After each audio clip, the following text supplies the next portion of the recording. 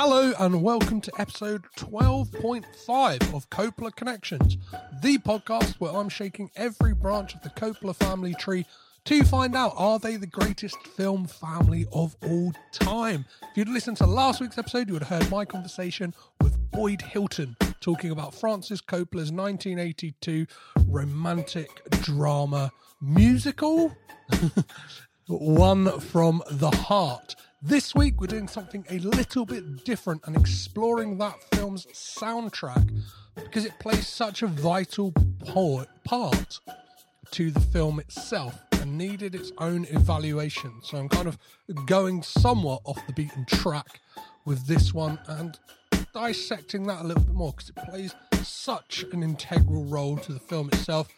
And I didn't want to take up loads and loads of Boyd's time going through that as well. So I've roped in a previous guest.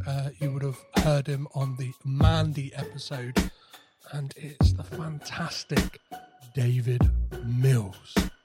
Before we get into this episode, if you're not already and you're a fan of what we do over here on Caged In, please do be sure to head over to patreon.com/Caged In Pod to support the podcast with a little bit of money.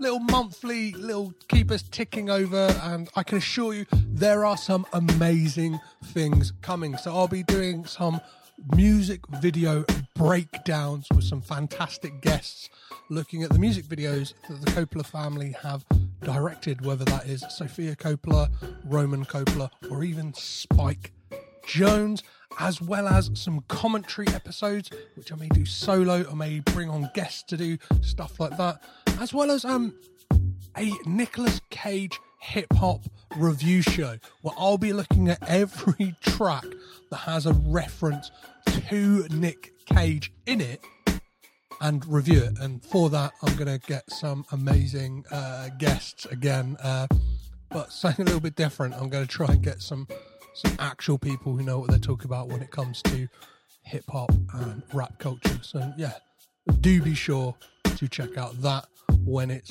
up and ready. And yeah, if you're not signed up to the Patreon, well, once you're signed up to the Patreon, you'll be able to hear that stuff as soon as it is out there.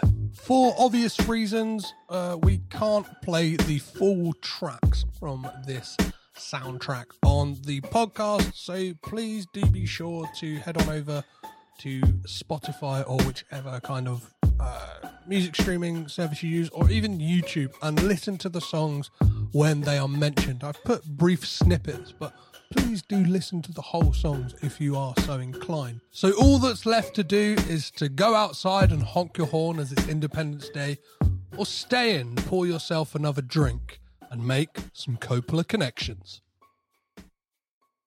The 4th of July celebrations are in full flight, and to help me celebrate Francis Ford Coppola's 1982 flop, last week, obviously, we looked at the film as a whole, but I felt we needed a little bit more. We needed to talk about the soundtrack composed and written by Tom Waits and guest vocals by Crystal Gale. And to help me is a comedian, a cabaret artist, and actor, David Mills. How are you, sir? I'm well. How are you? Yes, I'm very well, and I'm very glad that you're the person having this conversation with, especially because when I put the call out for somebody to speak to, you said, "Well, I know the soundtrack. Yeah, I've never seen the film." So, yeah. I thought that's a wonderful perspective to get on this. So, how did you become aware of the soundtrack for One? Well, I knew the soundtrack because you said I'm a cabaret act, and that's true. So I'm always trying to find music to sing.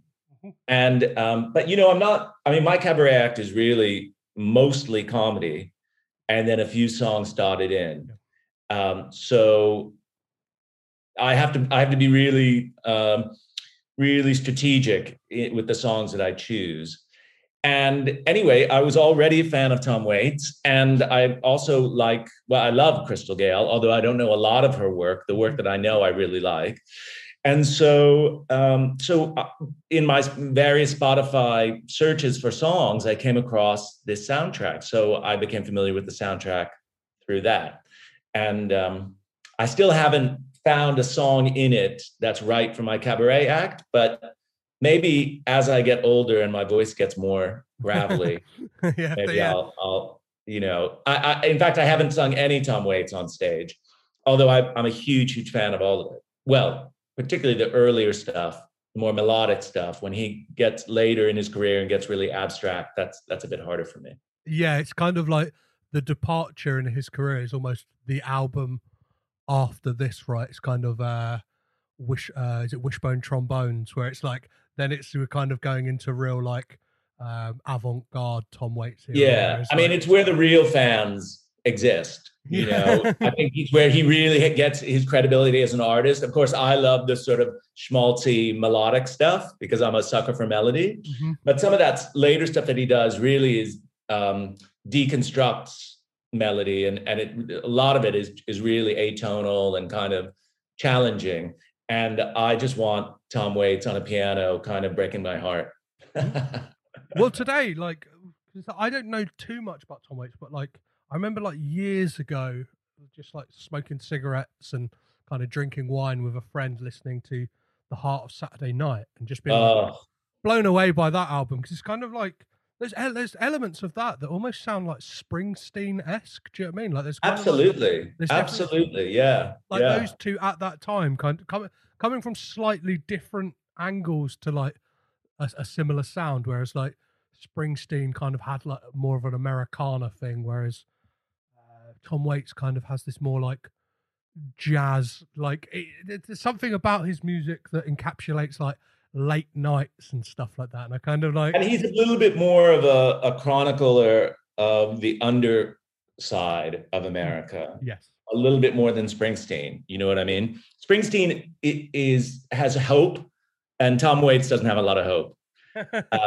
But someone said, I read something in preparation for this, and someone said that Tom Waits was the kind of hipster Billy Joel That's perfect. in that era, in that part of his career, before he moved into more of an art sound. And I think that's true. Billy Joel was the kind of mainstream piano man, and Tom Waits was the more artsy hipster. You sort of had to know about him. He wasn't getting radio play, Yeah. you know.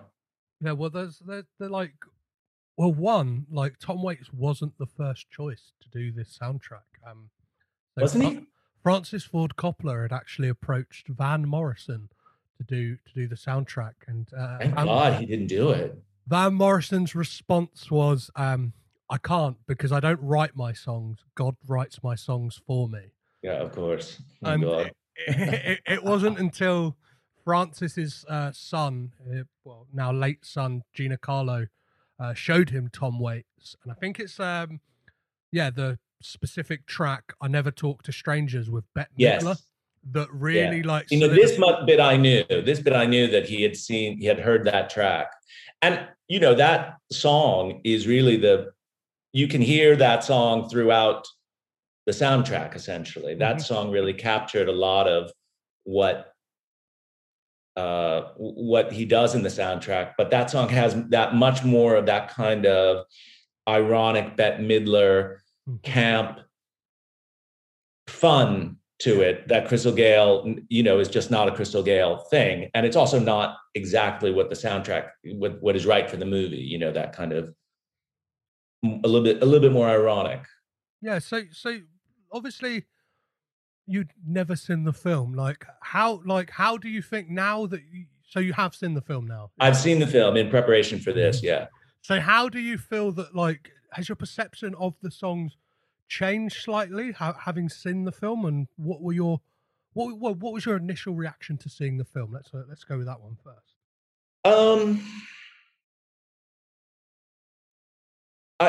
It's the sort of film that I admire for its inventiveness and its ambition and some stellar moments. Yeah. But as a whole, I think it just doesn't work. Somehow there's a missing kind of soul to it. It's so contrived and so stagey that I a little bit, they felt too cardboard. The characters and the situation just felt too cardboard. It didn't, I didn't warm to either of them. And that's hard. That's challenging, particularly with Terry Garr, who is so warm and lovely, as you know, in her career, everything she's ever done, you immediately warm to her. But somehow this film didn't, I don't know, because I guess it was his directing style was so contrived, so stagey, that it looked amazing, but it didn't quite grab me. Yeah, and it's kind of the fact that like it's all done on a sound stage, so like there is Yes. that level of artifice, like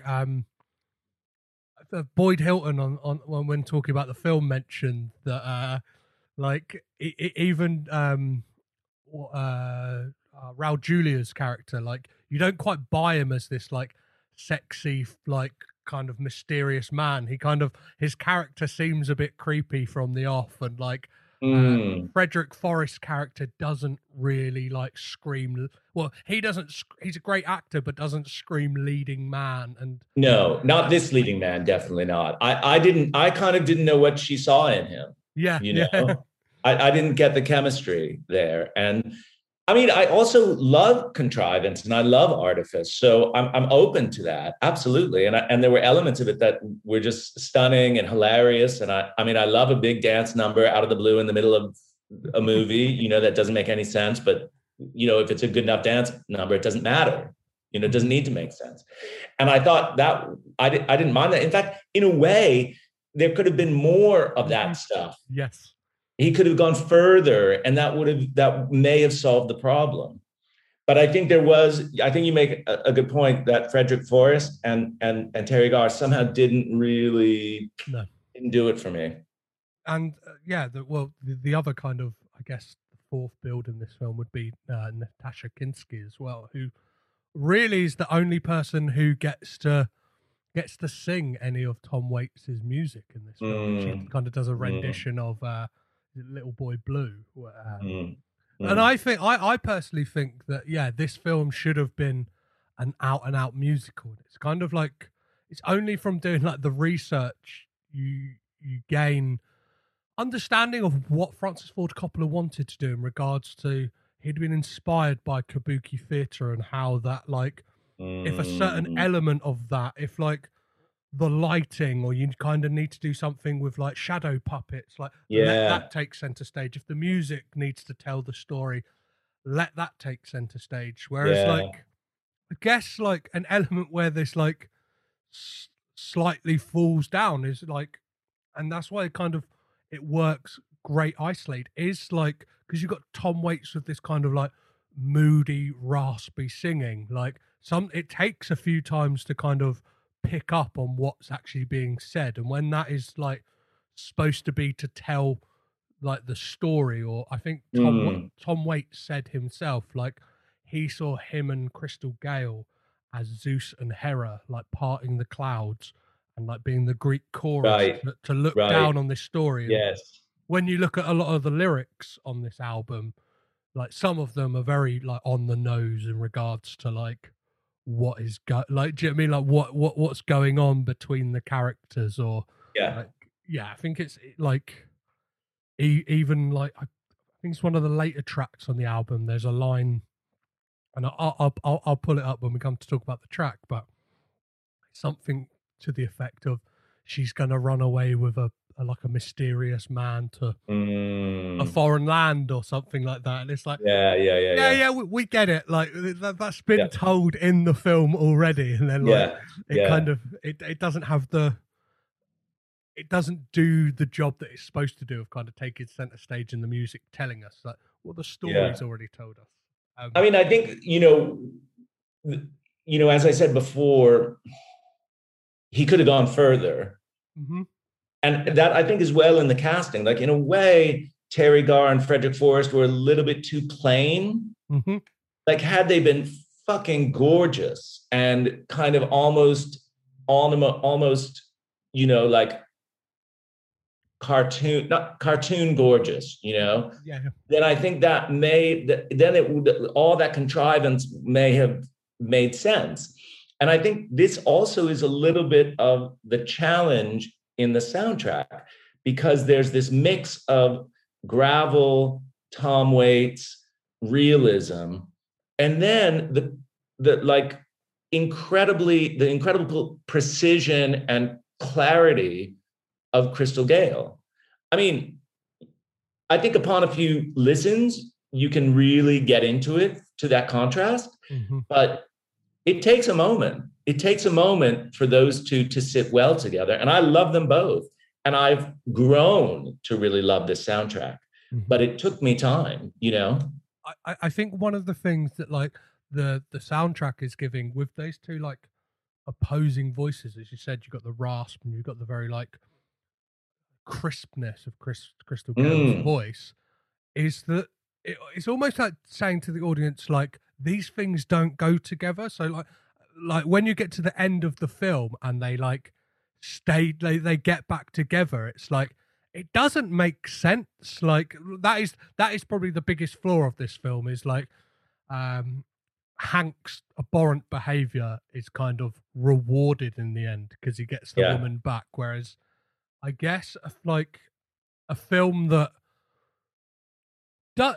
like the director hasn't said, but like I think has been inspired by One from the Heart, is La La Land, and like how that plays out in that like these two dreamers living in a city. Do you know what I mean? Like, and then they eventually don't end up together because like they have their dreams, and I think that's more of a real world and more of a satisfying story, and especially like with this story, the things that Frederick Forrest's character Hank does, like he doesn't deserve Terry Garr. She's too lovely. She's too. I totally agree. Or Natasha Kinski for that matter. Yeah. He but you know, I didn't. I had a hard time buying that. But you know, again, because had it been another actor, because it was so gorgeous to look at, I would have gone with it. Mm-hmm. But because he was so plain, and I don't know, it just was unsettling somehow. So what we're going to do in this episode is go track by track, just have a brief discussion about the songs and kind of how they fit with the film, how they work as their own entity. So the first track we have is Opening Montage. It's a long title, this one. Tom's piano intro, Once Upon a Town, The Wages of Love.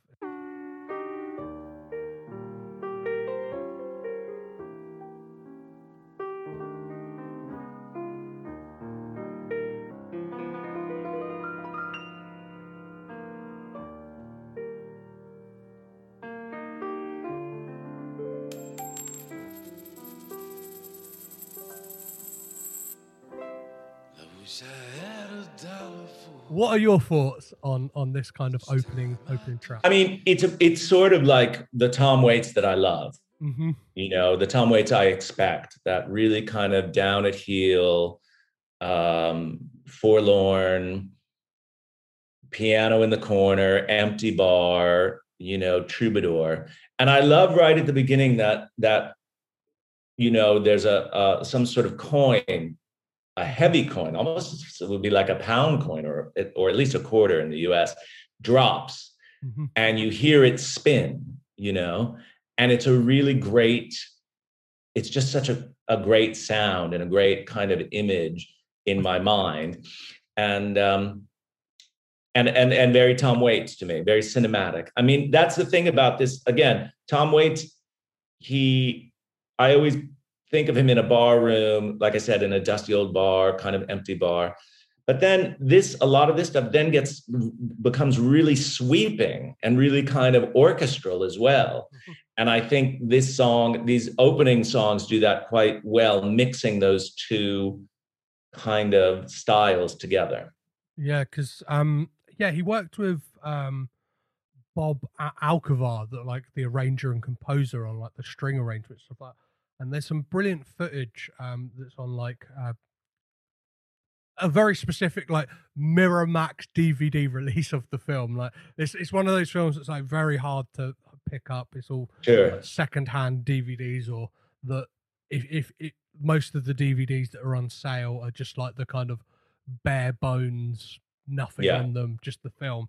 And yeah, there's this footage of him like Tom Waits standing there next to the uh, conductor, kind of like just like moving. He says to him at one point, he's like, "Oh man, it's like dancing," like, and he's like, the conductor's taking like cues from him, and the orchestra, like Amazing. the orchestral stuff on this is like, and just that kind of like that beautiful like like plonky piano at the beginning, and like as you said with the like coin. I think in the film it's matched with the thing of like a ball being dropped on a roulette table, isn't it? Mm. I think it's like coupled with that, and like you just get like this.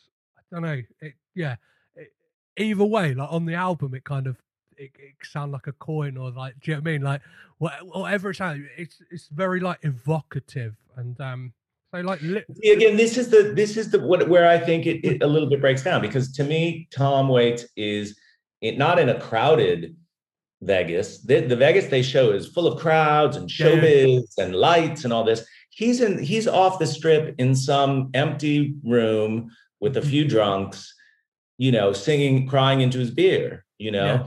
This I would, if you see something like American Hustle or one of these films, and or the Ocean's 11's films, the sound is much more kind of showbiz, razzmatazz, Hmm. and even some of these, like particularly the next one, if we're ready to move on to the next song. Yeah. So the next song on the soundtrack is There Any Way Out of This Dream?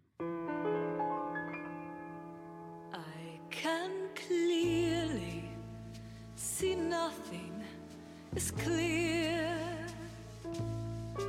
I keep falling apart every year. Now, remind me, that's the two of them together, is it? Yes.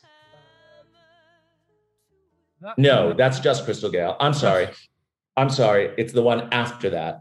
But I just think that in some of these duets, what is needed is more of like an Andy Williams voice. Mm-hmm. Clear, clean, controlled, showbiz. Even if he's singing sort of sadly, Mm-hmm. it's I wonder how that would sound. Yeah. I'm also a huge fan of Andy Williams, so I love that sound. But I just wonder if that feels more Vegas than the movie Vegas, more than what what Waits brings, which is a really kind of sad place and not this showbiz place like the Vegas in the movie. Well, even on that Crystal Gale track, Is There Any Way Out of This Dream? It kind of like it's quite a dour note, because it's almost like Terry Garr's character's like introductory song, and Yes. like the lyrics for this song is, "I feel so incomplete. Is there any way out of this dream?" And like there's Yes. lines like "Summer is dragging its feet" and stuff like that, and it sounds like very much like she's in a bad place, and I think it's like it comes more on the fore, like how you get this idea from the off that their relationship is terrible, and you saying about the next track picking up after you, which has got like some brilliant lines in it, just this great like it works great as like that back and forth between them, where it's like what's on the lines, yeah like Tom Waits delivers the line like combing your hair with a wrench, like, and it's that kind of like that he beautifully captures that like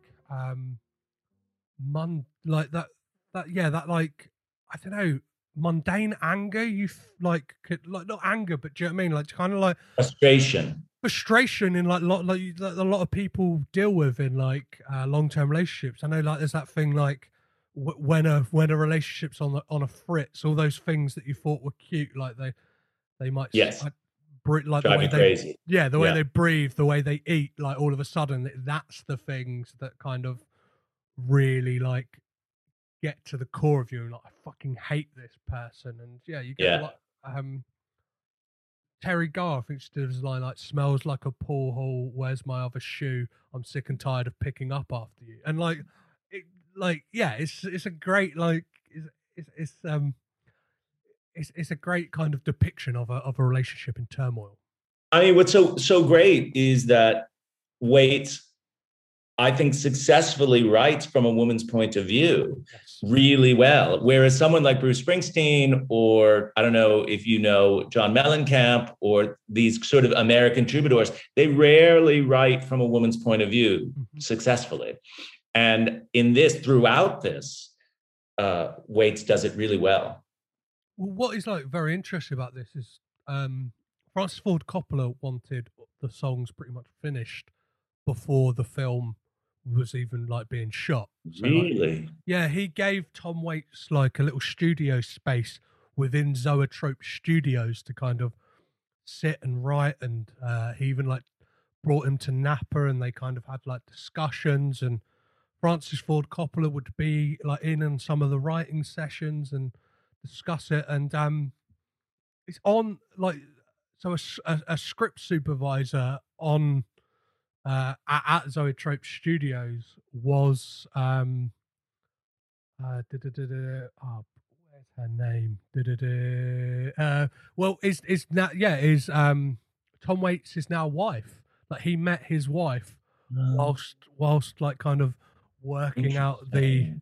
So I guess like there's, despite this film being like a commercial failure and like a kind of critical flop, at least like we've got this like beautiful nugget that it's like, I don't believe they're still together. It's listed online that yeah, like Amazing. Well, but I think, critical flop, but I think, has grown, I think is appreciated by film buffs. Yes, maybe it's flawed, but it's so rich. There's so much in it. I very much like it despite its flaws. Like, and I agree.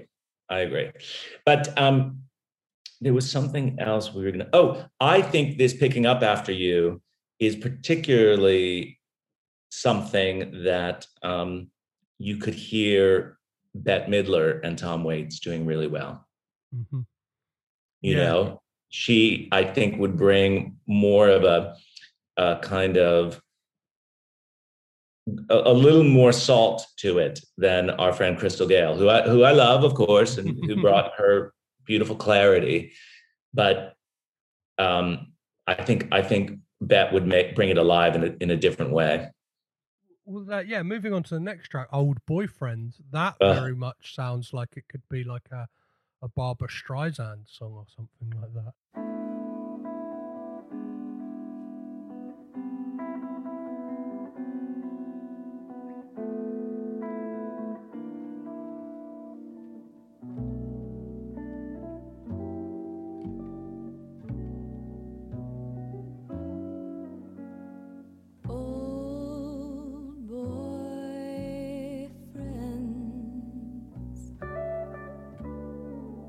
Lost in the pocket of your overcoat.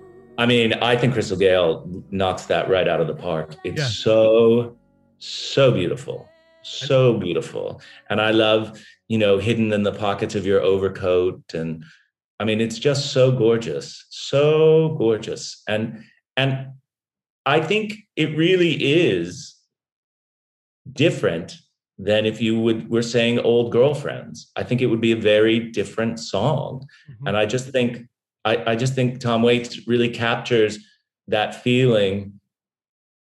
Listen, I don't want to speak for women, but as someone who has boyfriends, I could really relate to it, and I just wonder if it works the same way if you could use the lyrics and say Old Girlfriends, and if it would work. I just don't know. No, I don't think so. Like it's yeah, like it's got a real like beautiful melancholy to Old Girlfriends. It's like kind of like the way it kind of like creaks, and I'm trying to picture back to where it appears in the film, because that is a thing. Sometimes the music does get a bit lost in the film at times. Like, Yes, yes. And I don't think they play all the songs all the way through as well. no.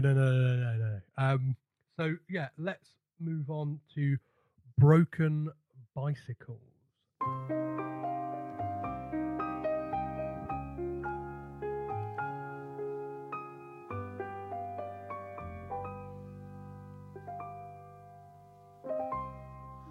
Broken bicycles, oh, busted chains. What are your thoughts on this track? I mean, this to me feels like it could be like on an old Tom Waits album. In fact, this one and the next one to me feel like old style Tom Waits, makes sense off the album, away from the movie, in one of his older albums. You know, like it could. You wonder how many of these were songs that he had the skeleton of already. Yeah, You know, that then he brought to the film.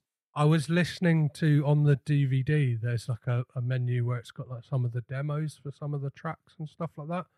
And one of them in particular that I really enjoyed, well, its working title was Chisel, Chisel, like a chisel or something. We'll get onto the song, but yeah, it's kind of just hearing him work them out and stuff like that, and these beautiful turns of phrase that he manages to like pick up. And there's, I think what this soundtrack does really well, and like the Tom Waits music, is he kind of draws upon like nursery rhymes and like imagery and of like, do you know what I mean? Like almost like fairy tale imagery at times, and kind of gives the film like a fairy tale like quality almost. Yes. But I feel like the fairy tale is not like your conventional fairy tale. It's more like a kind of Depression era, you know, hobo traveler, you know, I don't want to say circus, but, you know, almost like someone who's like a romantic sort of, I don't know, wanderer from that era through the Depression and all this, you know. And it's funny because it's set in the 80s, isn't it? Yeah. It has a kind of, this music all feels like it's from another era. Yeah. And I think the poetry that he brings to it also has a kind of earlier feel to it. So let's talk about track 6 on this album, which is I Beg Your Pardon. I'm just a scarecrow without you. Baby, please don't disappear. I beg your pardon, dear. I personally like this, just that opening line. I'm just a scarecrow without you. Please, baby, please don't disappear. I beg your pardon, dear. I think like it's the best, like kind of, it's the song for me in this whole soundtrack that encapsulates Hank like really well. Like that kind of like he's an idiot, like, and he's kind of like, I don't know, like he'll say these grand gestures like I'm a scarecrow without you, but like at the same time he's not quite lit like that. The my kind of reading of that I beg your pardon, dear, is like, I'll say these grand gestures, but I didn't listen to a word you said. Do you know what I mean? Like, yeah. I think that's very Hank. Yeah. But I also think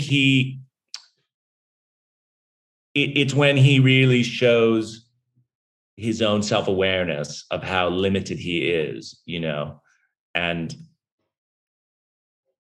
you know, comes clean on that a bit in the best way he can, which isn't even seeing all his limitations, you know, but it's the best he can do.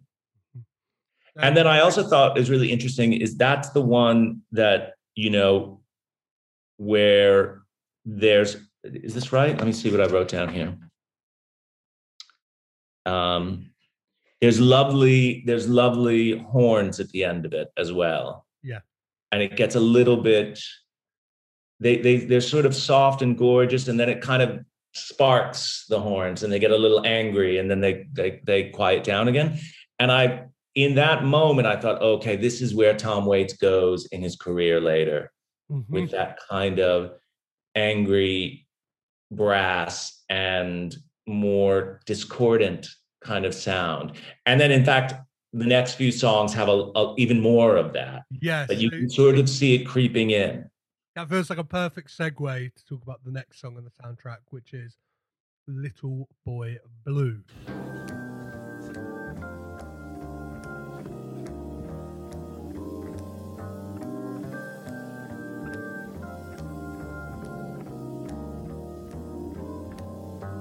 Little boy blue, come blow your horn. The dish ran away with the spoon. Home again, Saturday morn.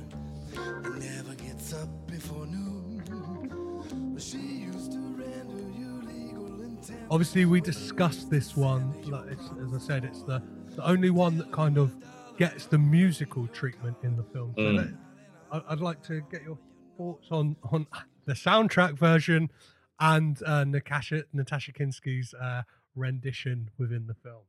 I'm gonna disappoint you because I can really only speak to the soundtrack version because I didn't, I watched it a few weeks ago and I didn't watch closely enough with Natasha's version. But what I love about the soundtrack version is the organ. And Tom Waits does a lot of this in his career. Yeah. It's really so evocative of a time and an era and a kind of a distant melancholy, but also almost like a clown, like a clown that's kind of dancing, but to try and be happy, but it's sort of a kind of futile exercise. Do you know what I mean? Yeah. Well, that organ kind of gets me in that. This specific organ kind of puts me in that mind. It's got that like wandering bass as well, that kind of like boom, boom, boom, and very much screams to like his next album, kind of like, do you know what I mean? Like a lot of like double bass going all over the place and stuff like that, and also like weird couplets. I love when he says, "She used to render you legal and tender." Yeah, hard to know what that means, but also feels like it's so specific. It means something to him, Yeah, the way I kind of read that is like, used to be useful. Do you know what I mean? It's like you used to be useful in the way that like. Yes, that must be right. Yes, in that like like I used to be able to cash in these chips, but now like as if you've like found like an old £10 note that's like out of circulation or something, and you go to spend it, and they're like, can't use that anymore. And it's yes, that's right. And this is the song that we get like we get just line taken from a nursery rhyme, which is like the opening line is, "Little boy blue, come blow your horn, the dish ran away with the spoon." And like, again, I think that's like, it's got this like childlike quality to it that very much evokes the characters, because very, very much their kind of wants and needs in the films are very like teenagers. Do you know what I mean? Like that is that like all she wants to do is kind of like run off to like an exotic land, and he basically just wants to get his leg over with someone exotic. They both kind of want the same thing, just in different ways, basically. Yeah, exactly. And I think they both have unrealistic expectations of what a relationship is supposed to be. It's like they really enjoy the first 6 months, and then after that they're like, this is not what I bargained for. I love where he says everything's Canada dry. I thought that was a great reference and sort of such a funny way to say like everything is, I think everything is good. Everything's Canada dry, right? Everything's great. A bit of sparkle to it, right? Is there, if I'm right, is Canada dry like ginger ale? It's a ginger ale. Yeah. Yes. Yeah. I remember rightly from my time in Canada. Amazing. Yeah. So let's talk about the next one is an instrumental track just called Instrumental Montage, the Tango Circus Girl. But this is to say it again, this is really where we see what's coming for Tom Waits, because it really gets quite crazy, although it has that tango underpinnings. I mean, that's just where he starts, and it really, goes into all sorts of weird directions. Is this the music that underscores? Well, 2 seconds. I'm just gonna. I think it underscores their dancing, doesn't it? Yeah. I've confused myself. I've just got to. Yes. Yes, it very much does. You might have heard that in the background, guys. That was me playing the song.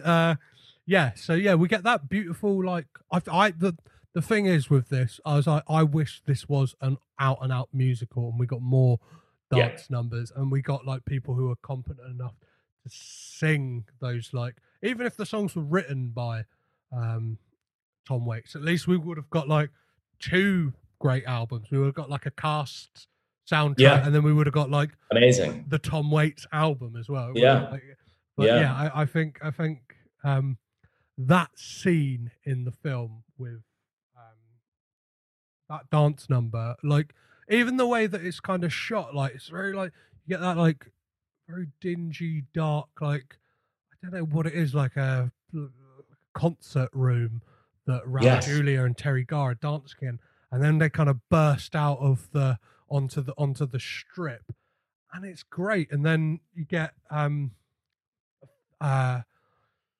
Hank and Natasha Kinski's character, and it's the later part of this. I think it's their scene, right, where they're in the junkyard, and then they go to the junkyard, and he's conducting while she's doing her like acrobatics and stuff like that. And there's like there's great footage on this little tiny, like, 11-minute documentary of Tom Waits saying, like, for that junkyard scene, he wanted to just utilize stuff in there to create music, and he's like, I've always thought, man, it'd be really good to hear 164 car doors slam at once, and like that, like, so you kind of get a glimpse into his mind of, like, that's what, and you kind of get these sounds of, like, like tin being hit and stuff like that. And it's, I mean, but this is absolutely where he went in his career. Everything sounds like it's recorded in a junkyard, and just on whatever he can find, pots and pans and weird old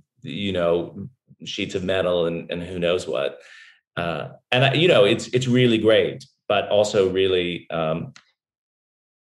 really weird.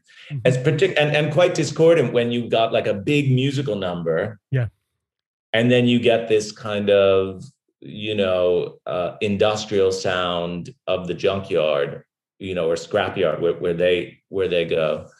And I have to say, I was so thrilled when their dancing started, just the 2 of them, and then it burst into a big number in the street with, a big cast. I mean, super unexpected. I didn't see that coming at all. And it really thrilled me. And I wonder if it were a musical from the start, you would lose that unexpected thrill, So you would be losing one thing and maybe gaining a lot more, but there was something really exciting about when that happened.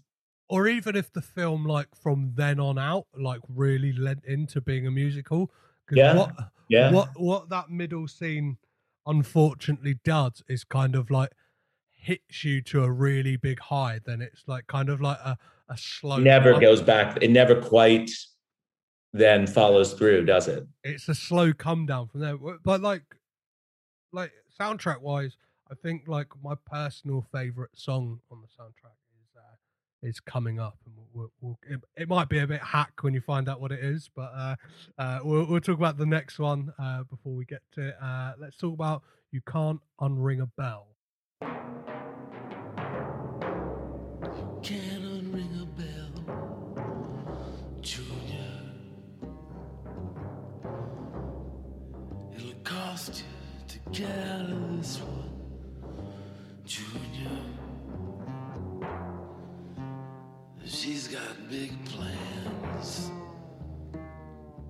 I think he is. I think he's the way he sings it. I cannot remember it in the film how it fits into the film, but this is the kind of scary Tom Waits which emerges later in his career. The beginnings of it. He almost sounds feral. I think it sounds like a almost like a small time mafia boss. It's really really threatening. This song felt to me, and the way he sings it, and the way he uses his breath, is really, yeah. It really, I think it's quite scary Yeah. So, and brilliant, but just quite very different from the rest. And right at the end, he just sort of growls, yeah. which it was like, I love it. But, okay, here we go. Now he's growling. What next? Yeah. So some of it will like even even like some of the I don't know some of the lines in the song. Do you know what I mean? It's like, and I guess it kind of speaks to Hank again because there's like a line like, "How do you feel like it in the slam? You're a little man in a great big town. Perhaps you're a little hasty." And then like the lyrics readers, he, and like you go, it kind of has that menace that like Tom Yeah. Waits can perfectly convey. Yeah. Well, we now get to I guess what would be the hit right of this soundtrack, which is the somewhat title track. This one's from the heart.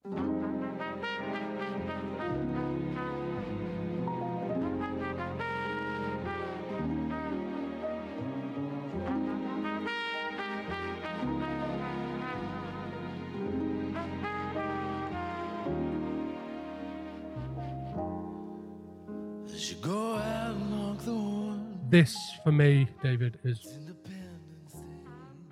quickly become not just like my favorite on this album. I think this is like one of my go-to songs to listen to. I think this is like, I love this. I think it's beautiful. Like, I mean, this is the reason Tom Waits and Crystal Gale, should work together. This is where they bring both of their strengths together in the perfect combination.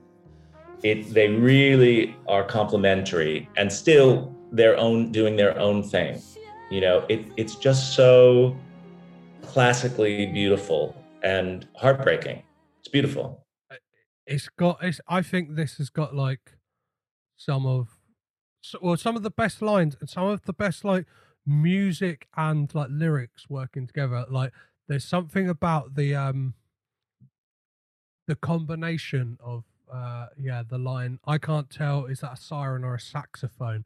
And then we get a kind of like saxophone swell that sounds like a siren, and it just sends shivers up my spine every time. It's like, and like Crystal Gale's delivery, and just that like that refrain that they keep coming back to, that, "Oh baby, this one's from the heart." I just think like it's such like it's it's a perfect duet song, and I think it is like Yeah. just this like I find myself singing like along to this one all the time, like in the shower and stuff like that. And I mean, I think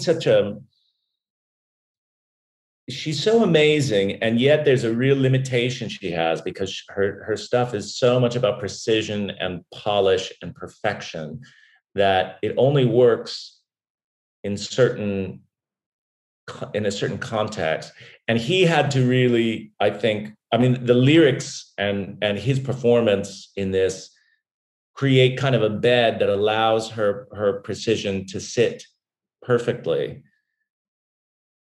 Whereas in other ones, maybe that is a little less, they're less suited to each other. But this song really allows her to be the stunning, beautiful little angel that she is, and allows him to be that kind of forlorn,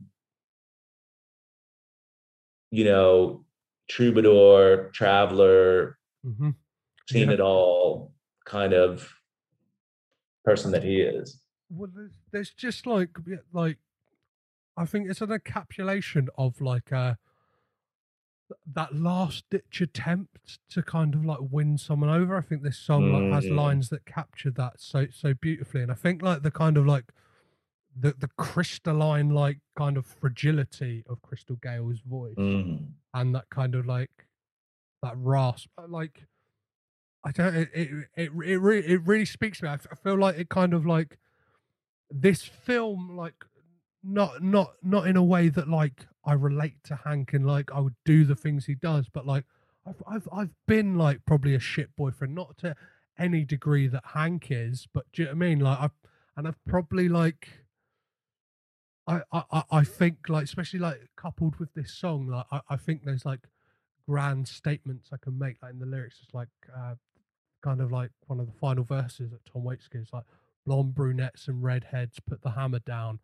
to pound a chisel to my heart, like, and it's like, but they were all apostrophes, and it's like just that kind that perfectly like beautifully captures that kind of like yeah, having this like last ditch attempt to be like they were all nothing, you're the one, and just to I don't know, I think the emotive like evocative way that line, especially um they were nothing but apostrophes, It's just great, like right? It's it's great poetry. yeah Yeah. it's Yeah. it's beautiful, like Yeah. I yeah, I absolutely love it. And kind of even Crystal Gale, like yeah, she gets some lines that like they both perfectly kind of I think this song like in a way is like a brilliant like sales pitch for the film. Yeah, I agree. But it also shows perfectly why they're not right for each other. Yes. You know, it works, but you can almost tell that this is the moment it works, and it doesn't work at all outside of this context. It's like so many moments you have maybe with a boyfriend or a girlfriend where you have this amazing experience, whether it's a week or a month Yeah. or a weekend, but really outside of the context of that moment, there's no reason for it to work. It would never work. But it absolutely works in that song and in that moment. Well, I think what this song captures is, like you're saying, like the kind of disparate natures of both the characters. Whereas, like, even from the opening line, it's like I should go out and honk my horn. It's Independence Day. Instead, I just pour another drink. I pour myself another drink, and it's like that. Just like again, like captures that thing of Hank's unwillingness to kind of like Yeah. even go on in the relationship. Whereas, like, uh, what is Terry? Yeah, Terry Garr's character is very much like wants to like go out and experience it, and Right. like yeah, it's just like again, well, you would have heard a snippet of it on this episode, guys, but if you haven't listened to this one's from the heart, it's an absolute beautiful song. So yeah, I guess we should talk about like the final few songs on this. The next one is "Take Me Home."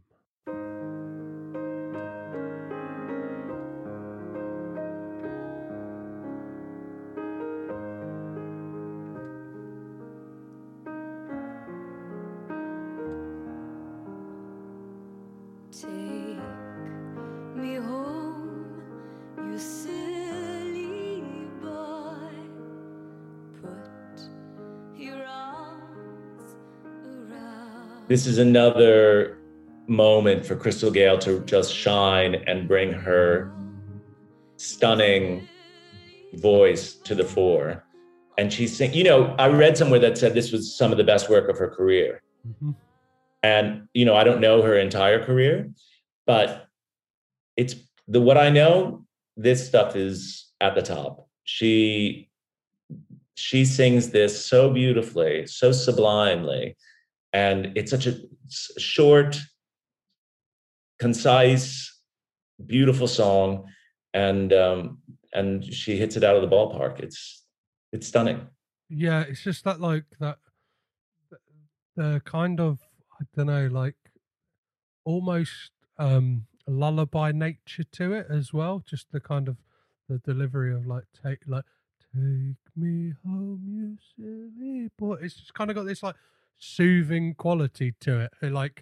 It's a song that Hank doesn't deserve because she should like Terry Garr's character should not be saying "Take me home" because he's a piece of shit. But Crystal Gale absolutely like. But I forget, does she sing it to Hank or does she sing it to Raul Julia?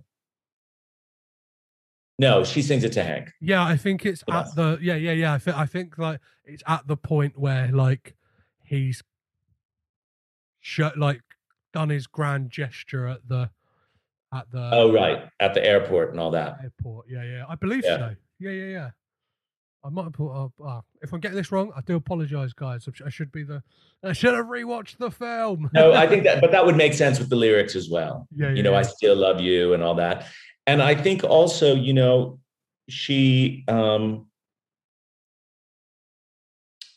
her control of her voice is so masterful that she's able to deliver this with a light touch. You know what I mean? Whereas any other singer, because it's almost verging on sickeningly sweet, any other singer could, it's like you say, it's got that kind of lullaby quality, and any other singer would overdo that or get too emotional and schmaltzy with it, but she's able to deliver it so precisely and perfectly. I just can't think of anyone else who could do it like she does, as successfully as she does. Yeah. And then next up on the soundtrack, it's a 45. It's a minute long song that is just like an instrument and a lovely piece of incidental music called Presence.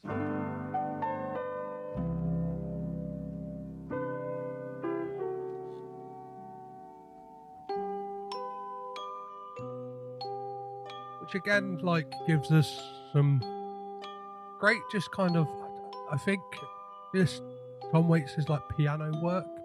Yeah, gorgeous. Yeah, absolutely gorgeous. Yeah, and then because the next one as well sort of starts with piano as well, and to me it kind of felt like a little appetizer for what's coming next, which is Candy Apple Red.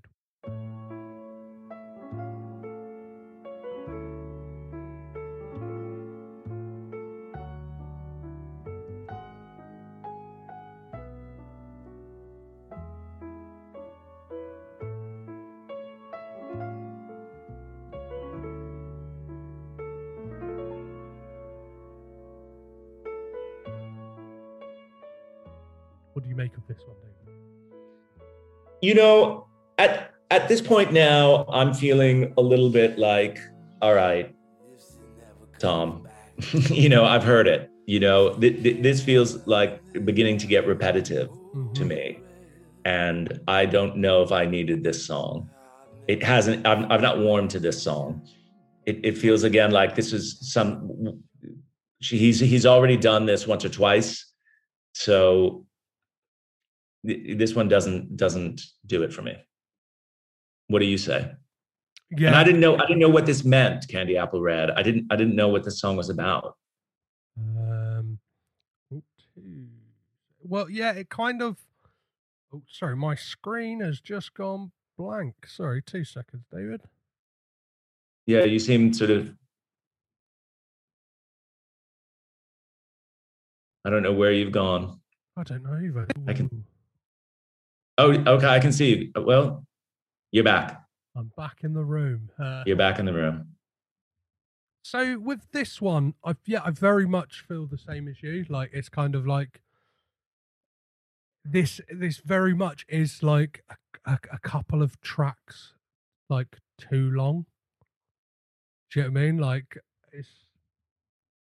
Do you remember what it was in the film? Do you remember this in the film? I think this might come before, just because the lyrical content of this is, I don't care if she never comes back. Sing Candy Apple Red, I'll never love again. That's for sure. Very much sounds like that that idea of like, yeah, Hank giving up. I think it might be very like, Maybe it was after the airport when he's gone home, but yes, before she returns back. yeah. That must be it. Mhm. Yeah. And then we get to the the final track, which is "Once Upon a Town, Empty Pockets."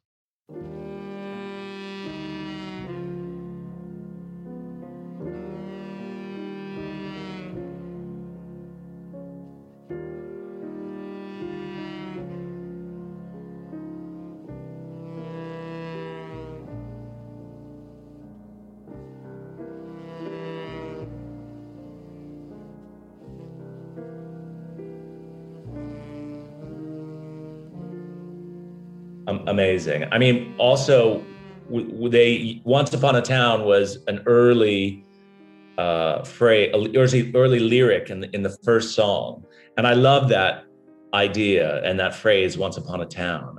To me, that is so evocative of in a way, sort of my life, because I've lived in many, many cities, not many, many, but I've lived in like 5 different cities. And so I think of certain relationships associated with that city. So I love that idea of once upon a town. And that again gets back to his or my feeling about Waits as this kind of traveling troubadour, right? Yeah. And then Empty Pockets as well reminds me a little bit about old boyfriends and the way she talks about old boyfriends getting lost in the pockets of your overcoat. You know what I mean? So it sort of harkens back to some of the themes from the early part of the film and the early part of the soundtrack. And then it's of course extremely beautifully done and lyrically beautiful, and the two of them are great. And I think it's the perfect song. Yeah, it's quite like just the way it kind of starts off with that kind of with like saxophone, like, and it's just like just his delivery of that opening line, like "I wish I had a dollar for every for each time I took a chance," and it's like it's I don't know, like it's a beautiful like cap to like the end of it, and Yeah. yeah, I think the title and yeah, very much that like Once Upon a Town, it kind of does then bring us back into that thing of like this is a fairy town, kind of like I guess it plays like as Yes. we get that kind of panning shot away from the house and we kind of see Vegas one last time. And But like it's such an interesting look on Vegas as well, isn't yeah, it? It's from the outskirts of Vegas. It's not yeah, so yeah, much yeah. of you know, Well, yeah, and just this interesting street that has this kind of like two-story house that they live in next to like a trailer park. And like, do you know what I mean? Next to like a trailer, and like it's I just mean, it's really where their relationship makes sense. uh-huh. Put it in Vegas, and somehow it all doesn't make sense. And her fantasy of that Vegas lifestyle, what she's sort of looking for, he doesn't really fit in that world, and they together don't fit in that world. But bring them back on the outskirts, it makes a bit more sense. Yeah, I think like what like I don't know because I do have a problem with like them getting back together in this film. Like Mm, mm. I do think like I don't know like the music is very like it's kind of hopeful and hopeless at the same time. Like, and But I I think think, well, go ahead. no, I was just gonna say like it kind of like gives you that impression that like they're okay for now, but the next bump in the road they're probably Exactly. gonna split up. Like Exactly. This is exactly what I thought. Or it's going to be a long term make up and break up and make up and break up and make up and break up. This is what they're in for. This is what their relationship is. And those relationships exist, and yeah, they can go on for years and years and years and years, can't they? yeah, So maybe that's what we're seeing. And that would make a lot of sense because there is that crazy tension in their relationship. Sometimes they absolutely fit together, but there's some things that are just so inherent in both of them that draws them apart. And this is also what we hear in the music and their voices. yeah. It's, I mean, in many ways, it's so brilliant. It is so brilliant. And I wonder if anyone listening to this podcast, if they don't know the movie, if they're going to have sat through all as far as we've gone, because I mean, because it kind of doesn't make any sense what we're talking about unless you kind of know it, or have seen it. But I think at the same time it is interesting that like it works as just like a body of music away from like, because they work as these kind of like beautiful songs, and I think like as I said like at the beginning, I think sometimes they like coupled with the imagery in the film, they kind of, it all gets a bit too much. It gets a bit like a bit like on the nose too much, where you're like Yeah. they're Yeah. basically like singing like what the character is. Yeah, it very I've much already feels, seen it. yeah, and it very much feels like it wants to be a musical, but like it's too scared to be a musical, and like, Yeah, something like that. Yeah. but like in the next breath, I'm very like happy with the film, like kind of like find it, it's a triumph in a way that Francis Ford Coppola tried something new. Do you know what I mean? He kind of like tried to couple this idea of like doing something that is almost like, because his initial plans to make the film was to film it live, basically, like just get the cast to the point and like just have it so they would film 10 minutes, because I think that at the time on film that was like the limit you could film in one go, like because of the film stock itself. So there was like each day we'll just do 10 minutes of the film, and like had it set up that they could have like multiple cameras and almost shoot it Sure. like, And you know, sets kind of coming in and out and all this. yeah, and you kind of get that with, you know, like the transitions, like none of that's Yes. done through editing. It is kind of like like changing of lighting and like just kind of Yeah. like the It's walls like are like, theater, yeah, it's real theater. yeah, Yeah. that's what it's, yeah, it's like, and I think like it will probably never happen. Maybe it will happen in like a black box theater or something like that, but like I think a stage adaptation of this kind of one that could kind of like iron out some of the like I think character it's such a great idea. story Yeah. kinks in it and Yeah. stuff like that, especially Yeah. coupled with the Tom Waits music, would be absolutely beautiful. I think it makes absolute sense. Someone said while I was reading about the film that this was really the prototype for Moulin Rouge. Yeah. And, that this is actually, as flawed as it is, so much better, so much richer than Moulin Rouge. Obviously, because the songs were written for it as opposed to sort of pop songs that they pulled from, the charts. And I thought that was a really smart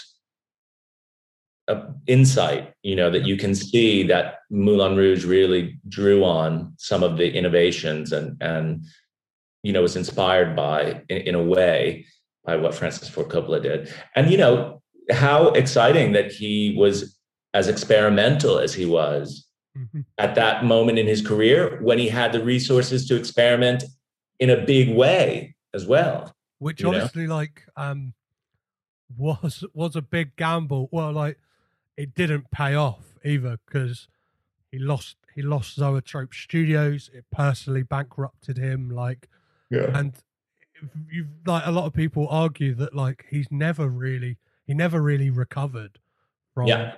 from the kind of failure of One from the Heart. But I think that's what makes it wholly more interesting. I know people talk about like the 5 years in the jungle he spent making Apocalypse Now, or like I know we're getting like a TV series all about the making of The Godfather. But I think like for me, and it's one of the reasons like I'm kind of covering this film quite early on in the like Coppola filmography, is just that thing that like I think it's one that kind of, even if it's just like a curio for people, like I'm not saying it's the his best film, but it's very much like a film that like deserves watching, and like a light definitely needs to be shone on both the film and the soundtrack. And that's why I wanted to do this episode with yourself, to kind of like go through the soundtrack and hopefully I don't know, like get some more sales on eBay. I don't know. Like, yeah, if you can track down this film, Get a new focus on it. Yeah, yeah, no, I totally agree with you. I think it's a really worthwhile film. It was a worthwhile undertaking on his part, and it was an artistic experiment, and in the world of filmmaking and musicals as well, because they're so expensive, there's so little opportunity to really experiment with form and style in the way that he did. And I think you've got to praise these films, whether they're successful or not, because how does the industry move forward? How does the art form move forward if exactly. we're all just making films that are, for some sort of commercial success as opposed to artistic success? Oh yeah, you need that person to go over the top, don't you? You need that person to poke their head above the parapet and kind of like go out there, fail miserably, but then people can learn from it. And I think one of the big takeaways we can get from One from the Heart, if anything, is the kind of like relationship then forward of Francis Ford Coppola and Tom Waits, because he then like pops up in a few of his films, whether it's like he might pop up in The Outsiders, but he definitely pops up in like Rumblefish. He's kind of like Is he? he's got a cameo like in a bar and stuff like that. And Is then he? Right. obviously from then on, kind of like has become an actor in his own right and stuff like that. And it's like Yeah. I don't I know. mean, also, I think that you've got to look at the influence of Francis Ford Coppola on Sofia Coppola. Mm-hmm. And not to take away her own uh, brilliance, but she's someone who also experiments Yeah. and also fails, Mhm. and succeeds, both. But she certainly had some experimental failures. Yeah, I think they're an interesting family that kind of very much push like to just do creative things. And like it's one of those things like I think the main criticism that gets leveled to them is nepotism, but I don't think it's the case of that. I think it's just that thing of like Francis Ford Coppola sees passion in his kids to want to do it, and it's like, well, I will give you all of the resources I can, or like anything I can do Of course, to, to help you achieve your goal. I'll do it. Like, it sounds like parenting to me. yeah, exactly. Give your Okay? kids what you didn't have in a way. Do you know what I mean? No, Like, it's support your kids as much as you can. I don't know. It's not like he's giving her a job of a it's one thing if you're have an artistic endeavor. It's another thing if you're getting a job and jumping over a bunch of people who deserve the job before you. Do you know what I yeah. mean? Like in a sort of corporate hierarchy kind of way. Oh yeah. That feels like nepotism, but that's I don't think what he's doing. If Sophia Coppola's films were absolutely dog shit, then like level her with nepotism. But like she's like I don't know. She's made some fantastic films Absolutely. in her own Absolutely. right, and I don't think it's without that kind of upbringing she had, being on set and kind of growing up in this interesting household where they're or like being taken wherever Francis was making a film, stuff like that we would have got this kind of great work that she And did. seeing him create One from the Heart, that this kind of fabulous, fascinating, flawed, Hmm. great piece of work. Yeah, yeah, And allowing her, she who knows what she learned, but it seems likely that she learned that it's okay to create flawed work yeah, if you're and you know and if you want to go over the top and make Marie Antoinette, you can, and exactly. you can embrace the over the top. You can embrace the kind of Exactly. sheer femininity that she does in her in a film like that, where it's like, if you want to go bubblegum, go bubblegum. Yeah. There's no shame in it. Right. That's right. David, I could talk to you all evening about this stuff, but I don't want to take up too much of your time. But where can people keep up to date with everything you're doing? I know things are very different from when we last spoke on the podcast. Obviously, Things are very different. Let's see. I'm the best way to follow me is on Twitter and Instagram. It's David Mills Department, David Mills DEPT. I have a regular e-newsletter called Quality Time that comes out weekly. That's a lot of fun. So check that out. I have a new web series that we're filming in July. So hopefully that will be out in the autumn. That's called Those Two. And I'm doing that with another comic called Holly Byrne. And that's going to be 4 episodes and a lot of fun. So we'll see. Keep your eye on big blockbusters in 2022 because I have a small role in one of them, but I can't tell you which. Amazing. Well, David, thank you so much and coming and making some Coppola connections with me. Yeah, it was really great. Thanks so much.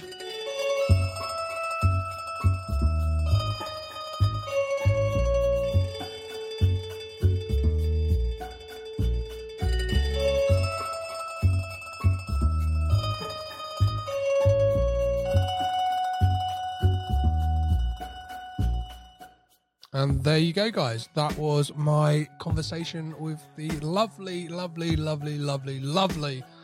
David Mills. If you haven't checked out One from the Heart and you've got this far, please do check it out. And I know I kind of said in that episode, it's quite a hard one to get hold of, but I think it's a real quirky, that's probably not the right word. I kind of don't like that word. It's this kind of odd film that I think really needs to be seen by a lot of people. So please do check it out. As for next week on the podcast, I will be, well, no, not even next week. This Friday, you'll be able to hear my conversation with Timon Singh, all about his books, Born to be Bad, Part 1 and Part 2. And we'll also be talking about all of the times that Nicolas Cage has played a bad guy in films. And next week, proper on the podcast. No, that one's not proper, but it's part of the interview strand, as it were, of the podcast. Next week, we'll be taking another look at the Rocky franchise with my conversation with Dom O'Brien, all about the 1979 sequel to the classic Rocky, Rocky 2, obviously. So do be sure to check out that one next week. And next week sees the release of a new Nicolas Cage film on the 16th of July, which I'll be able to share a conversation I had with the editor of that film, as well as Mandy, Colour Out Space, Cooties, and The Vigil, and so much more. Brett Buckman. You're really going to want to listen to that one, and yeah, it's going to be a good one, guys. So check out that one. If you want to get in touch with the podcast, do be sure to hit me up on all the social medias. So that is Twitter, Instagram, Facebook, and Letterboxd, all at Caged In Pod. Or you can always drop me an email, which is cagedinpod@gmail.com.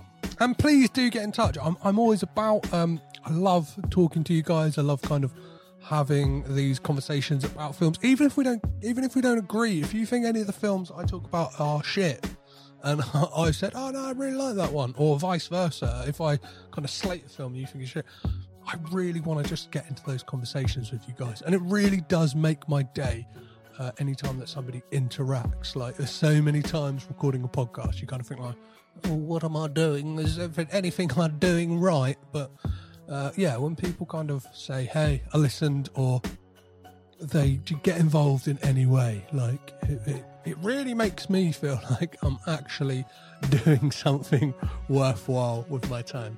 Even though I love having the conversations themselves, you know what I mean. If you enjoyed the podcast, if this is your first time, be sure to rate, review, subscribe on Apple Podcasts, Acast, or whichever podcast platform you're listening to right now. And if you would like to chuck some money in the bucket, you can head on over to patreon.com/Caged Caged In Pod. So, as always, guys, I've been Petrus Patsilvus, your guide through the crazy world of the Coppola family tree. Remember to keep it Coppola, and I'll catch you next time. This podcast is presented by the Breadcrumbs Collective, home of the Pod Charles Cinecast, Caged In Coppola Connections, A Driptown Limerick, Maine, Franchised, and many more to come. Our shows are all presented ad-free and made possible by listeners like you. Please support our shows by subscribing, leaving ratings and reviews, and becoming patrons at patreon.com. If you'd like to learn more about Breadcrumbs, head over to breadcrumbscollective.com. Breadcrumbs. It's more than a podcast network. It's family.